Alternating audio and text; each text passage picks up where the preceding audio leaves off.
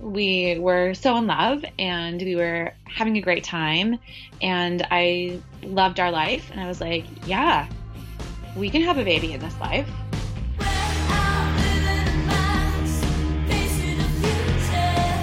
Welcome to the Clubhouse. I'm Ariel Cuties and I'm so glad you're here. The Clubhouse is a place where amazing women hang out and tell the stories of how they built their lives, the lives that they love. These are women who exemplify all the brilliant variations of what success can mean. Today, I got to hear the story of how Megan built her awesome life. Megan lives in New Hampshire, teaches Spanish at a local high school, and has two very cool kids and a great husband named Matt. She also runs marathons, raises ducks, grows a lot of the food she eats, is opening a local catering company, and started a program to take groups of students to Spain and Peru every year. Megan always has a smile on her face and something delicious in the oven, which I can personally attest to.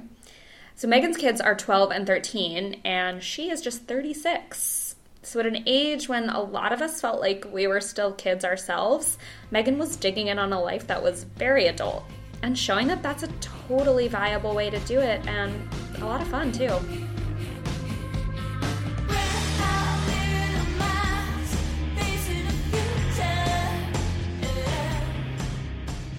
I think of my days as in phases. I'm like, okay, phase 1, get ready for the day. Phase 2, go to my job, which is teaching Spanish in high school. It's just like putting up with adolescents and loving them despite them being adolescents. And then phase 3, get home, transition to afternoon activities for the children. And then phase 4 is take care of myself. So like read a book, sit down on the couch, like wind down and get ready to think about the next day. Thinking about like this week, I was like, okay, I'm going to make roscón de reyes, this like sweet bread that's very symbolic and has like, little things hidden outside of it for my classes, for my Spanish 1 classes. So I was like, okay, I'll start the bread on Saturday, bake the bread on Sunday. So Sunday, the bread wasn't done until like 11 at night.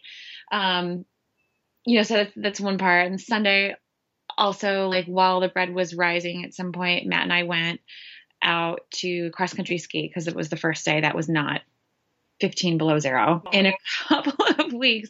And we had not been out yet on the cross country skis this season. So they were like rusty and we were like leaving tracks in the beginning of the trail. And then of course, we got lost a little bit on the trail. 2 hours later, got back to the car and I was like, oh my God, okay, we have to always bring a little bit of water and a granola bar, something. That was silly. So I feel like those kinds of things are like they're like the icing on the cake or I don't even know what other metaphor to use. They're gravy, like getting out and doing something fun in the woods or, baking or making something delicious. I'm interested to hear when you're starting your adult life, graduating from college, what parts of this you pictured might be part of your life. Oh my God. What, 15 years down the line? 13 years down the line? Oh my God, that's crazy. I don't think any of this was in my head at that point, aside from Matt. Right. So like when we graduated from college, we were engaged already and we were planning a wedding, which a lot of our friends I know thought was crazy because we were really young and I was particularly young for my like grade as well. So, I'm sure that a lot of people who came to our wedding were like, let's start this clock now. Like, what's the over under on the divorce? When's that going to happen? Because we were just babies. But he was like the one thing that I was sure of. So I was like, okay, this is the person that I want to spend my life with. Everything else I really don't know, but we're going to figure that out. So it is definitely the reverse of a lot of people that we know, like our kids' friends our kids' friends' parents are all 10 years older than we are. Yeah. So it's a little weird to socialize with them in the way that you're supposed to when you have children. Like when they're really little, you have a play date and you take your kids over and then you sit and chat with the mom or the dad or both or whomever. And it was always like, okay, you are actually almost half a generation older than I am. Right. So it's still a little weird, but we're really looking forward to still being young when our kids are kind of taking care of themselves. Yeah. So cool. Yeah. Okay, so you guys got married, what, in the fall after you graduated? Yeah. In October after graduating in, May or whatever it was. And did you move to New York right away? Yeah, like the next month. We had talked about lots of different places, but one thing about New York is that we knew people who were there already. We were like, all right, let's go to New York. We know people who are there who can kind of help us get our bearings, at least at the beginning. And, we know that we can like call somebody up and be like, hey, let's go do this thing. And that's like an easy friend in the bag. So we moved to Brooklyn, to Williamsburg. And it was like right after Williamsburg was really icky and right before it started getting really cool. It was what, 2003? I think it was actually 2002. So we got to New York and I was like, I need a job right away. So, and I wasn't sure how I wanted to use my degree. I had studied international affairs and Spanish. And I just like kind of wanted a break from school. And thought, I'll just kind of get a job and see what happens and think about what I really want to do with my life, when I'm a grown up. So I got a couple of jobs right away in restaurants. I worked all the time because I was like, okay, get the job, like start making money. That's how you build your life. And Matt took a little bit more time to explore and think about where he wanted to work instead of just like, putting in lots of applications and getting hired somewhere. So he started working at the Bowery Poetry Club, I think a couple months after we arrived.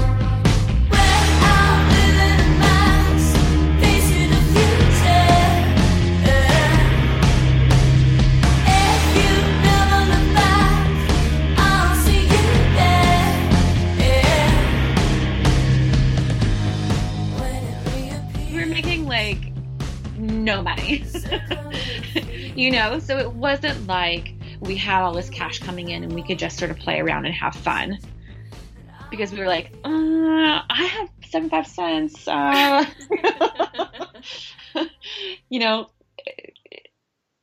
It was fun because it was an adventure and we were in a new place. We were in a very big city. We were very much in love.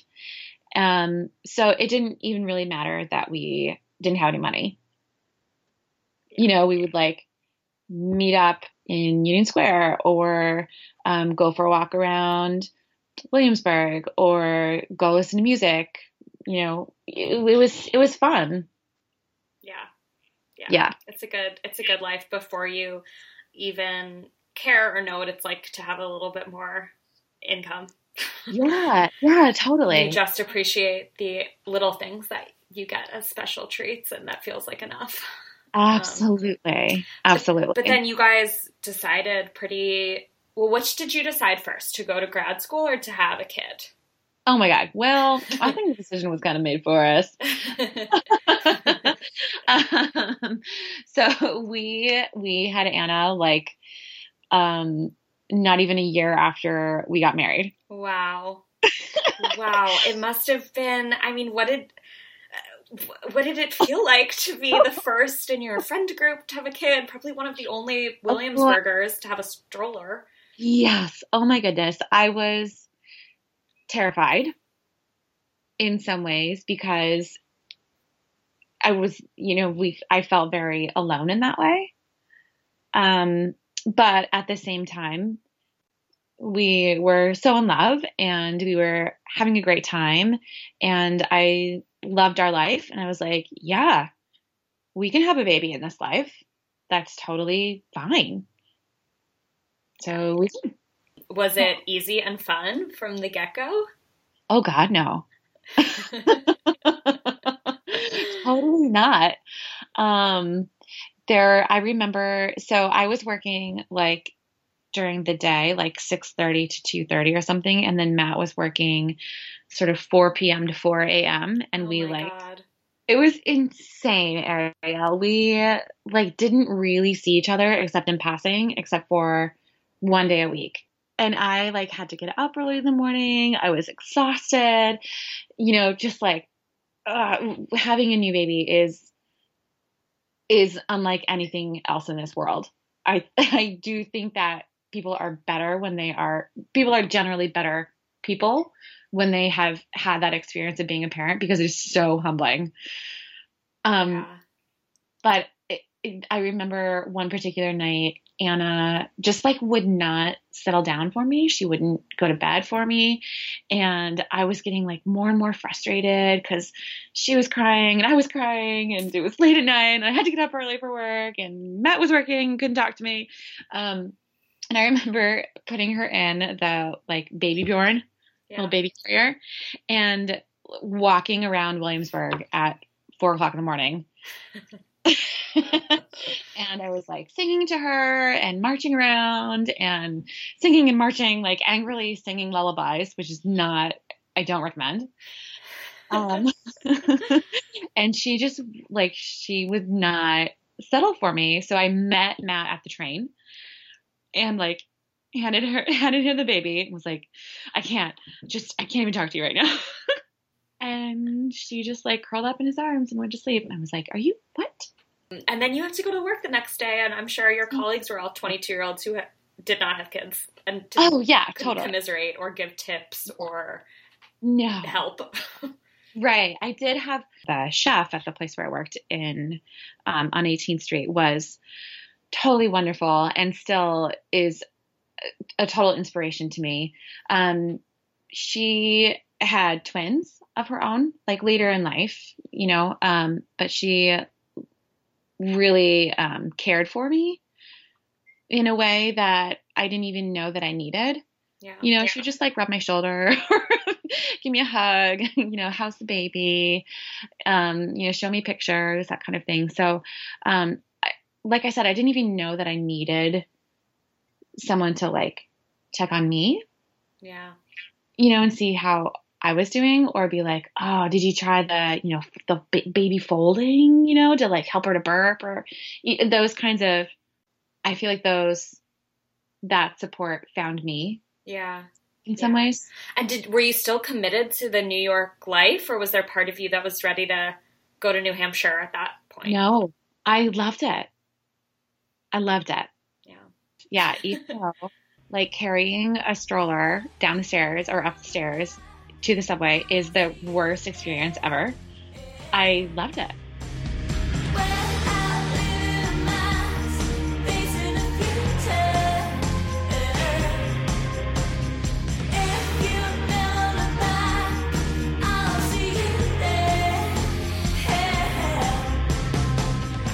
Eventually, I started doing some volunteer work at a place on 14th Street in New York called Asociación Tepeyac.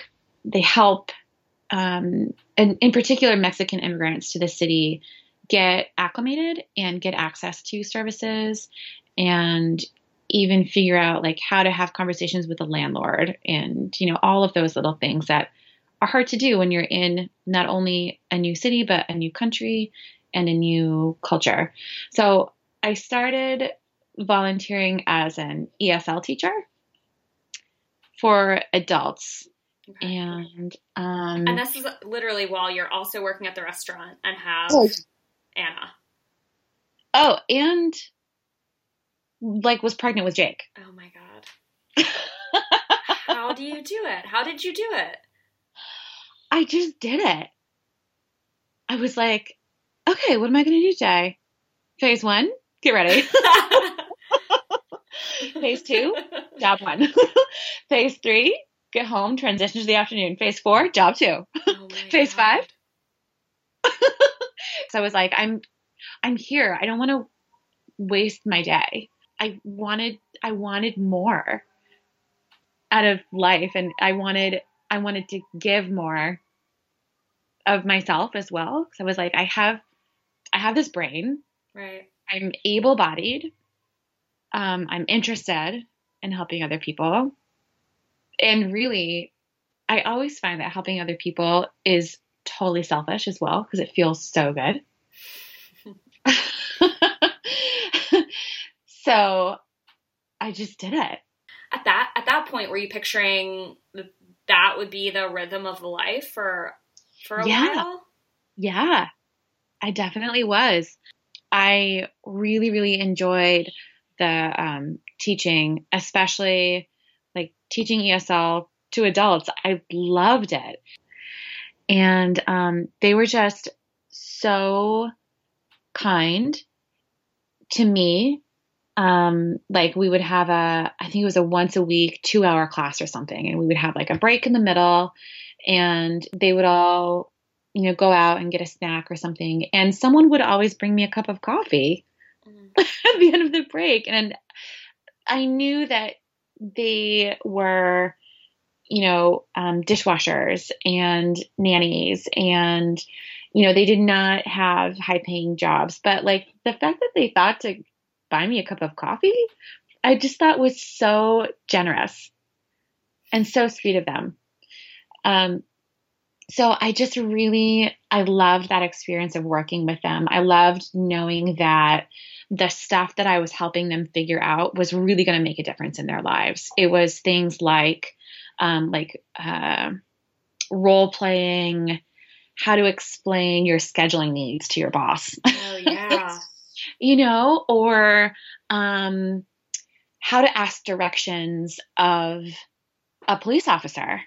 So like those little things I felt like they make such a big difference in just how you go through the rest of your day. If you have a bad interaction and you feel like you were rude or misunderstood, like that can make the rest of your day kind of sucky. But if it goes well, that can make the rest of your day beautiful. Yeah. And I kept talking to Matt about how much I enjoyed it. And, I think we had a conversation that was like, oh, I wish I had another couple of hours in my week so I could pick up another class and do more. And he was like, no. Slow your roll. So he found a graduate program for me to apply to. And I applied to just that one. And got in. So that program was called the Fast Track program at the Steinhardt School of Education at NYU. So this is also where the phases come in, like phase 1, get ready for school. Phase 2, go student teach. Phase 3, make sure I have my homework done for my graduate courses. Phase 4, go to graduate classes. Phase 5, go home, cook, clean, parent. Go to bed. Oh my God. Would you do it again? I totally would. I definitely would. It was really, really hard. And I felt like I had a hard time being fully present in any one place because there was just so much else that was percolating in the back of my head at the same time. Right. So Matt was really great about letting me do what I needed to do. Yeah. And not like putting more sort of demands on my time or my mental space. So when I was getting towards the end of my graduate program and starting to think about positions to apply for, and Matt was like, so I think I want to go to graduate school too. And I think I want to go to Northeastern in Boston. So I was like, oh, shoot, you've been really, really good about letting me do this. So I feel like I can't say no.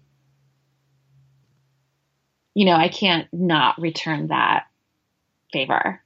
So I applied to lots of different high schools, really all over. And actually, I applied to schools in Boston as well because I just wasn't sure where we were going to land. Yeah. And I had an offer at a school in Dorchester, but it just like when we figured out that we would have to, or that it would be best to live with Matt's parents and, do all of that, we just couldn't, we wouldn't have been able to manage the kids' needs. Right. With both of us, like, being far away during the day. So you moved from Williamsburg to Milford. Yes. How was the transition? I was so sad. And actually, Matt did most of the move by himself. I had a training for the school that I had like accepted a position for. I had a training with them over the summer in Lake Tahoe, and I was like, ding, ding, ding, ding, ding, ding, ding. So while I was in Tahoe, Matt finished moving all of our stuff. Oh my God. And both kids. And 2 babies. Yeah. I just want to say, for every like corporate dad out there who's like, I can't be alone with the kids for one Saturday afternoon. Right? Oh, like, step up. Oh my God. It is not babysitting if they are your children. Well, yeah. What was the rhythm of life once you guys got to Milford? Oh, so Matt was pretty much gone. So it was me, and we had a lot of help from his parents as well. I didn't even realize how big a difference that makes. Right. Until we had it, and I was like, oh my God, this is so much easier. Right. Like I had been, in sort of sludge for so long that I didn't realize that it was hard until I got in a pool and was like, oh, I can move. It was still challenging. It was still really hard, but so much easier comparatively. Yeah. Just have the option of calling somebody up and saying, hey, could you pick up the kids? Right. Yeah. Was game changing. Yeah. So it was still definitely like a phased kind of day for me. Phase 1, get yourself and the children ready for school. Phase 2, go to work. Phase 3, leave work real fast to get the children from school and daycare. Phase 4, get them fed, bathed, book read, and in bed. And then phase 5, do the rest of my own work and, go to the gym if I could, or read a book or whatever. Were you having fun at that time? Let me think. Yeah, there are times when I was having loads of fun. A beautiful part of living with Matt's parents and having that family support so readily available was that suddenly Matt and I could see each other and go out. Right. And have a grown-up conversation, not just about the kids. Yeah, which you basically hadn't done since the very beginning of your marriage. Exactly. So that was a real time of reconnection for us. Not that we had been like apart, but we just had been so focused on like getting through the day to day that we didn't have time to have a conversation about what's the book that you're reading, And then I'm guessing that between then, which is what, about 10 years ago? Yeah. And now it's been just kind of an accelerated path of more and more of that. What do you kind of think of as the big changes that happened over that time? Because you've been in the same job, right? And you've been I have been in the same job. Yes. I think when we bought our house, that was a big shift. And that was an opportunity, had we wanted it, to make a different choice. We could have moved to a different town. We could have moved back to New York. We could have done a variety of different things. But, the kids were doing really well where they were. I felt like I was doing really well with my job. I was enjoying it and still feeling challenged, but still loving it. Yeah. And, Matt was in a good spot where he was too in his job. So, we bought the house here in town When we moved out of New York City, I felt like I love New York. And if I couldn't live in New York and had to live in New England, then I wanted to live in a cute little New England town. Yeah. And Milford fits that.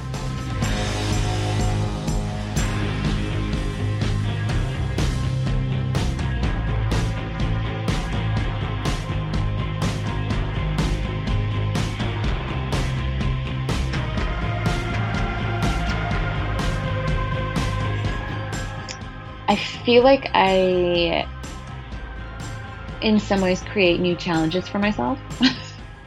Like in my job, I'm doing only the stuff that I love, and none of the stuff that I hate. So, like, I'm not assigning homework.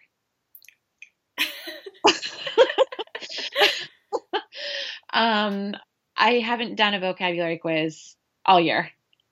So I'm like creating an immersive environment where kids have to get up and engage, and they have to talk to one another, and they have to listen to me speak in Spanish, and they have to figure it out. So I've kind of like created this other project for myself to work on, while everything else was sort of in status quo. Right. But is that what makes it fun for you, is having that extra challenge? Oh, totally. Yeah. Totally. What do you think might be coming up next? Oh gosh. Okay. So we have a crazy idea to try to teach abroad in the next couple of years. Which is so exciting and so terrifying. And I really, really want it to happen.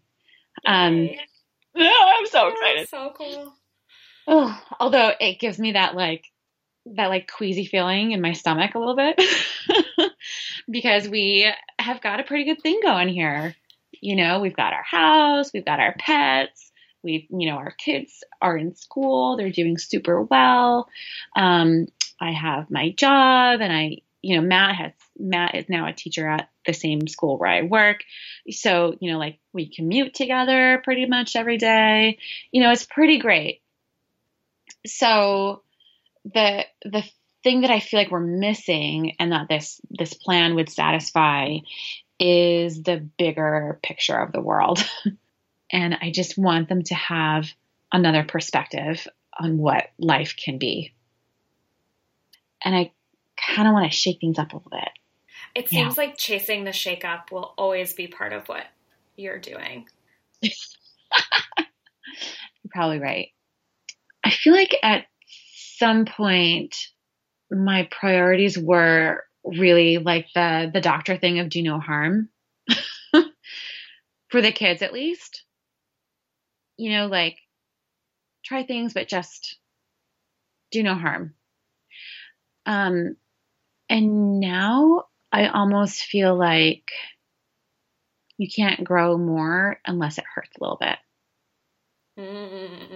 What does that mean in tactical terms right now? Kind of mean.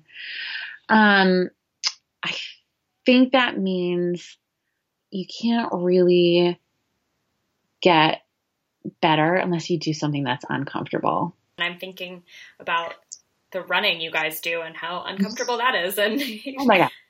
Yes. Like everything hurts, right? Like your whole body hurts. All you can think about is the 10 feet that you see in front of you, but somehow you keep going. When I ran a 50K a couple years ago with Matt, and he was like, what do you think you learned from that? And really what I learned is that I'm always going to make it. I can always keep going. Like there's always more to draw from.